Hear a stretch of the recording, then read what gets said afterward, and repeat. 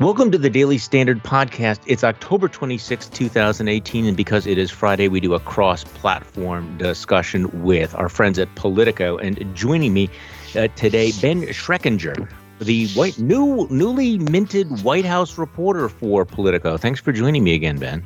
Thanks so much for having me back, Charlie. Okay, I want to talk about a piece you have. You talk about inside Trump's midterm campaign rallies, the sense of soaring confidence. I want to get to that. I want to get to Trump's tweets about CNN overnight and his very dodgy iPhone use in a moment. But I have to just there are a few things that I get obsessed about that I sort of have to vent when I have the opportunity, which I do on this podcast. The whole Michael Avenatti story. I mean, this is really extraordinary. I was just reading the story out of NBC where they're basically now acknowledging, yeah, this guy, when he came up with the Julie Swetnick allegations, may have been actually really trying to mislead NBC and our reporters. And you have folks over at CNN saying, hey, maybe it's time now to sort of slow roll the whole Michael Avenatti thing. So we have gone from the Michael Avenatti presidential bubble to people basically asking, WTF? What is with this guy? I mean, I understand the appeal that he fights and he struggles, but are we going to look back on 2018 and think Michael Avenatti, boy, what was that all about? What a con man.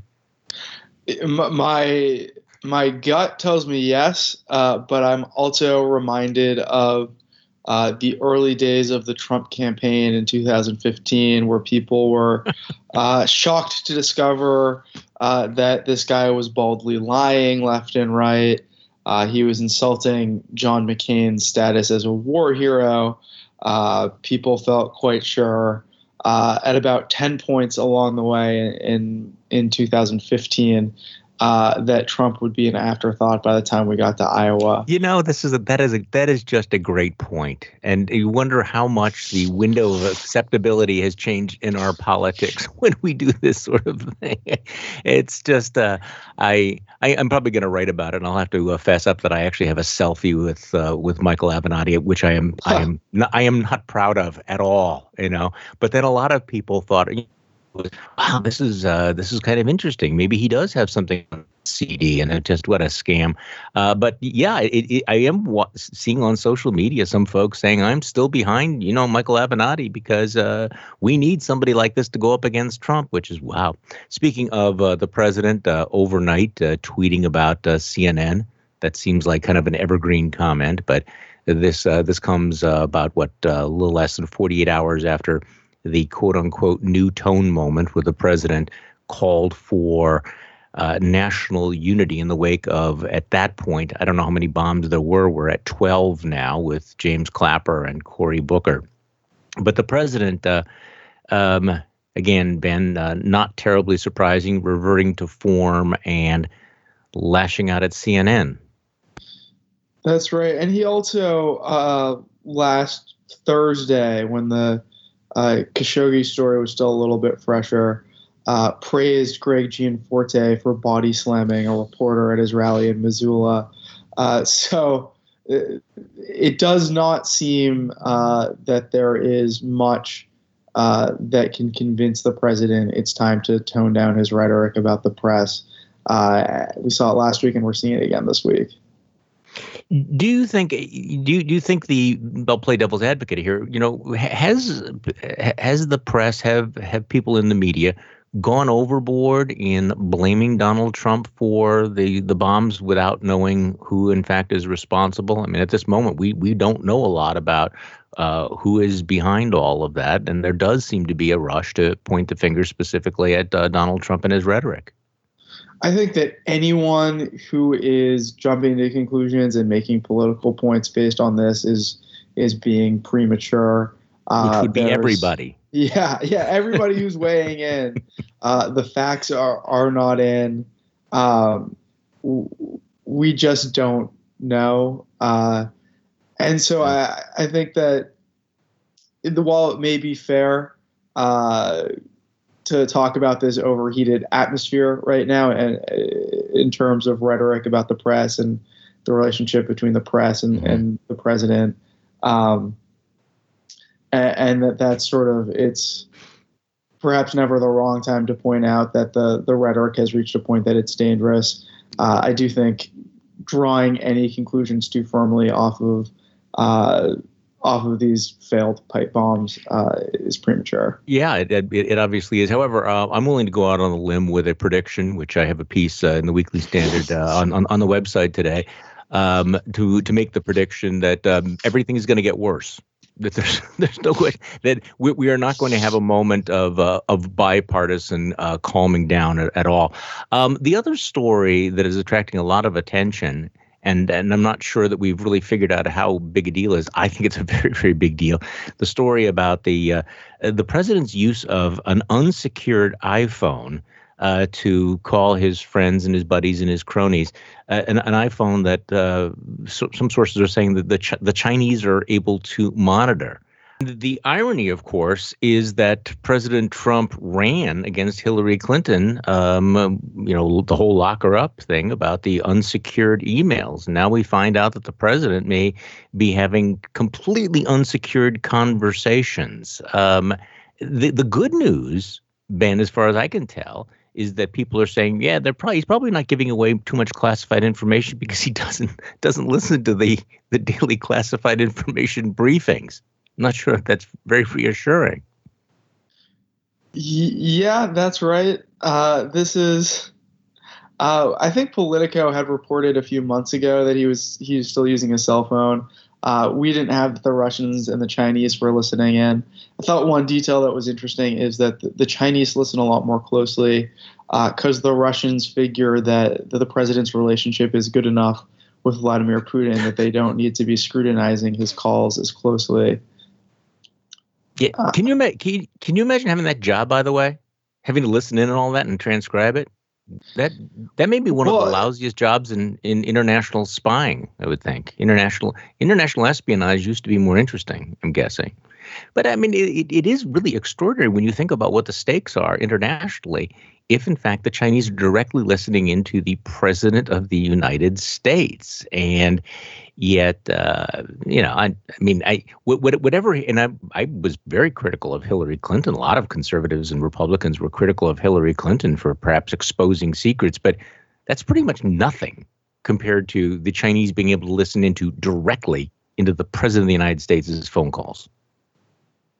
That's right. And you do have to wonder if it is. I mean, if it sounds like his Twitter feed and it's all griping about the press and asking, I mean, I guess even if he's asking, should I fire Mattis? Should I keep Bolton on? That does have national security implications, those windows into the president's frame of mind. Oh, sure. Well, and whether he's talking about things that might be embarrassing enough that would provide the Chinese leverage. I mean, it doesn't take a huge amount of imagination to understand how that could go badly. It's amazing that no one can get him to just use a landline. I don't know how far he can be from a landline at any time. 15 feet across the room or whatever. But I guess convenience is king.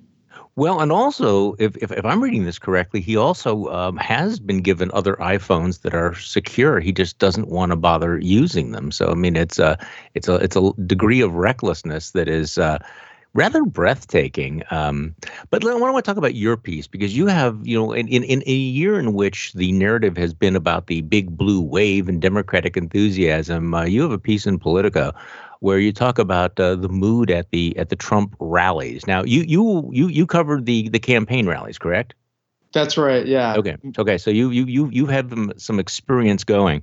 So give me some sense. You went to several of these campaign events, and you say that the resentments of 2016 have been replaced by a triumphal sense of confidence. So tell me about this mood and how it's different than the presidential campaign.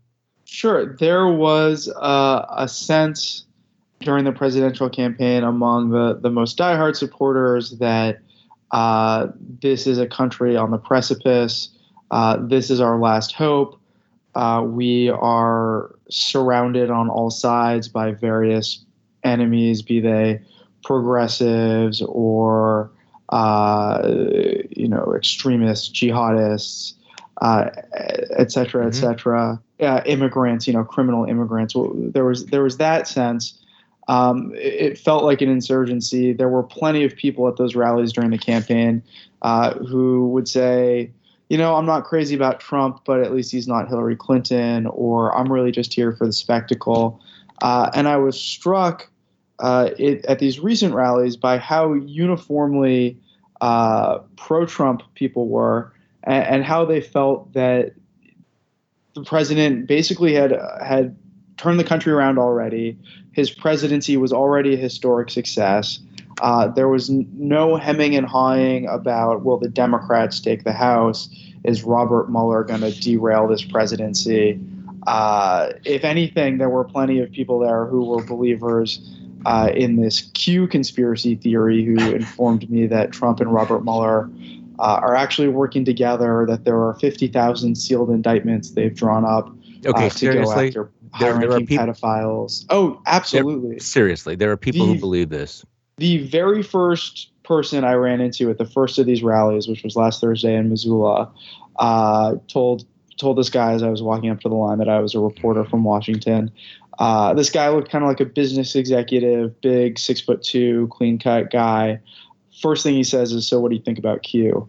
And then he spends the next several minutes bringing up videos on his phone about it.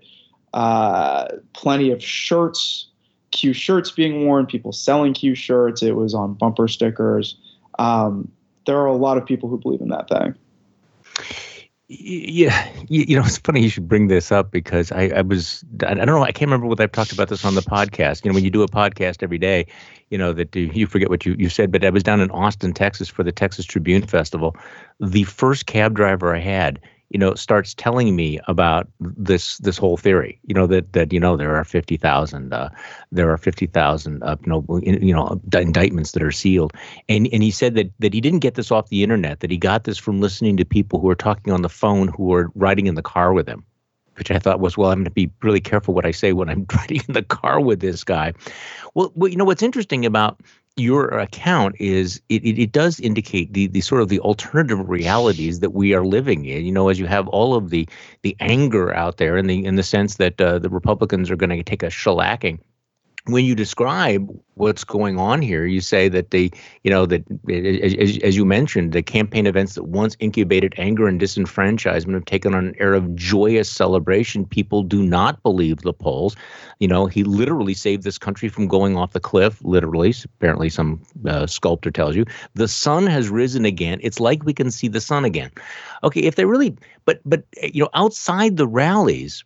And I think it's really striking that the Trump and the Republicans are, well, at least Trump does not seem to be waging a happy days are here again campaign. It still does feel like he is stoking the anger and resentment. I mean, that's why we are talking about the caravan and all of the things that the Democrats are planning to do. So there is kind of a dichotomy here, isn't there?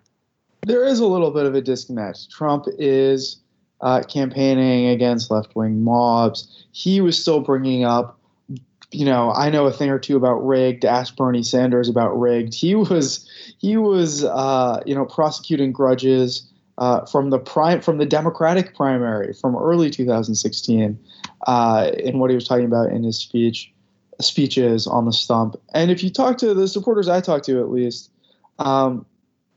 Sure, yeah, what happened to Kavanaugh was terrible, they'll say, and oh yeah, this caravan, you can't have that, and Nancy Pelosi and Maxine Waters are terrible.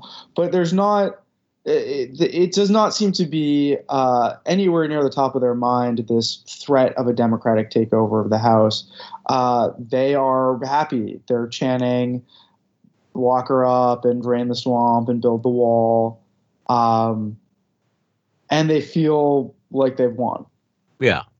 Well, those are not totally joyous. I mean, they're still wanting to lock up Hillary Clinton, but that's sort of like a greatest hits. Is that what you're saying? That it's sort of like just sort of the chant to remind people of the good times.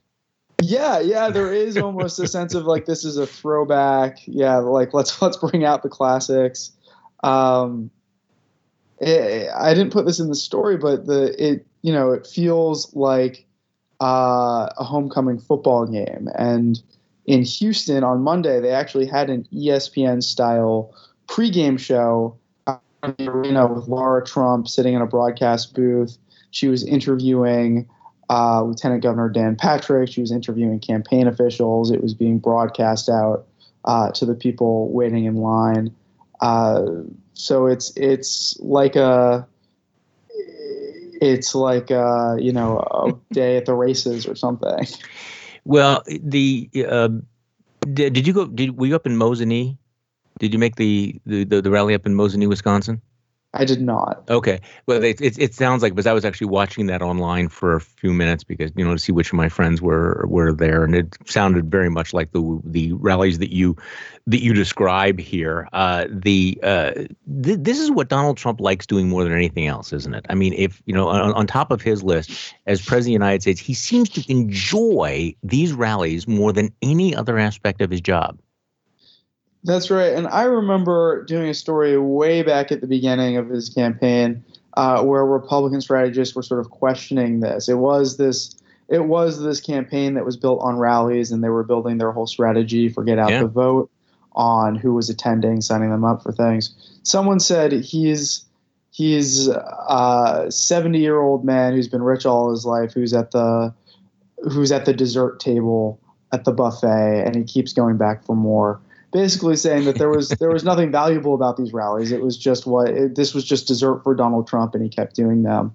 I think what we've found, arguably, is that he's turned what he loves doing into a viable political approach, because he did end up winning in 2016, and I guess we'll see what these rallies can do for him in a midterm. Yeah. You also point out that there don't appear to be a lot of liberal protesters. There were always liberal protesters in 2016. That became part of the narrative. In fact, it's coming back because people are playing the clips of beat him up, punch him in the mouth. I'll pay your legal bills and stuff like that. But that's not happening anymore.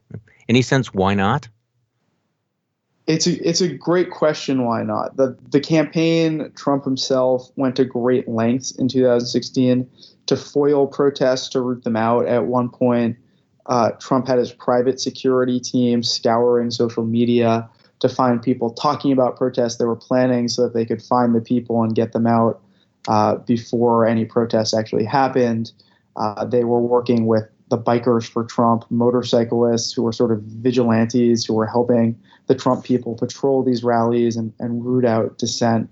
And there were massive clashes outside a lot of rallies. There was a rally in Chicago that never even happened, basically because the whole town, I don't know about the whole town, but there was widespread, essentially, rioting. You saw rioting in California. Things were very muted at the stops that I was at recently. There was one guy in Houston who got taken out of the arena. Trump didn't even notice that this was happening. You had a dozen college kids in Montana. There was a larger counter rally in Montana, but it was far away from the site of Trump's rally. And you had Alex Jones in Houston finding about 10 people in a free speech zone that were protesting, and he basically mocked them for only mustering 10 protesters. So the question is it a sign that there's fatigue among protesters, that the Trump campaign has successfully sort of taken steps to dissuade these people? It's not clear, but one protester in Mesa suggested to me that most of her friends were out organizing and knocking on doors. So it could be sort of a hollow victory for the Trump campaign and for these supporters. They've gotten rid of these protesters that bother them so much. Well, and that really, it's also, I think, probably a prudent decision by some of the resist folks, because I remember when you mentioned, I'd forgotten about the whole Chicago rally. That was, I think, ultimately a positive, a plus for the Trump campaign, because they got to, play the victim card. They also got to, point out, look, this is what we're up against, these left-wing mobs. I'm guessing that that Trump would like nothing more than for these mobs to show up at his rally so that he could push through that particular theme. So, well, let's talk about, we are in an era where it's some of the substance, and there are substantive things that are happening on a regular basis, almost get lost. The administration actually rolled out, a potentially rather consequential decision yesterday, trying to hold down drug prices. This, of course, comes, just right before the midterm elections, in which Democrats are just pounding and pounding away on healthcare. As a longtime conservative, it's somewhat ironic to see a Republican president actually embracing what looks like price controls. But this move to bring the price that the federal government pays for drugs into line to what other similar countries is paying strikes me as something that's going to play well politically. That's right, and it's as is often the case with this administration, it's a little mystifying that they've rolled it out with so little fanfare, that it's coming so soon before the midterms without a lot of time to actually promote it and get it into the bloodstream and get it into the minds of voters. So it raises a question from a political standpoint of why was it rolled out just now? Why was it rolled out the way that it was rolled out? Why wasn't it part of a package that Trump has been promoting, for weeks on the trail going into the midterms? Yeah, this might have made a difference, more of a difference, say, 2-3 months ago than it does right now. I mean, I would see, again, I'm as a conservative, I'm very leery of government price controls, but I could certainly see that this would put Democrats back on their heels. I'm trying to imagine how the Democrats are going to respond to this, but I guess they won't have to. The Daily Standard podcast is brought to you today by ExpressVPN. Look, with all the recent news about online security breaches, it's pretty hard not to worry about where your data goes. Making an online purchase or simply accessing your email could put your private information at risk, because you are being tracked online by social media sites, marketing companies, and your mobile or internet provider. That's not paranoia. That's reality. Not only can they record your browsing history, they often sell it to other companies who want to profit from your information. That's why I decided to take back my privacy using ExpressVPN. It's an easy-to-use app that runs seamlessly in the background of my computer, my phone, and my tablet. Turning on ExpressVPN protection only takes one click. And ExpressVPN secures and anonymizes your internet browsing by encrypting your data and hiding your public IP address. Protecting yourself with ExpressVPN costs less than $7 a month.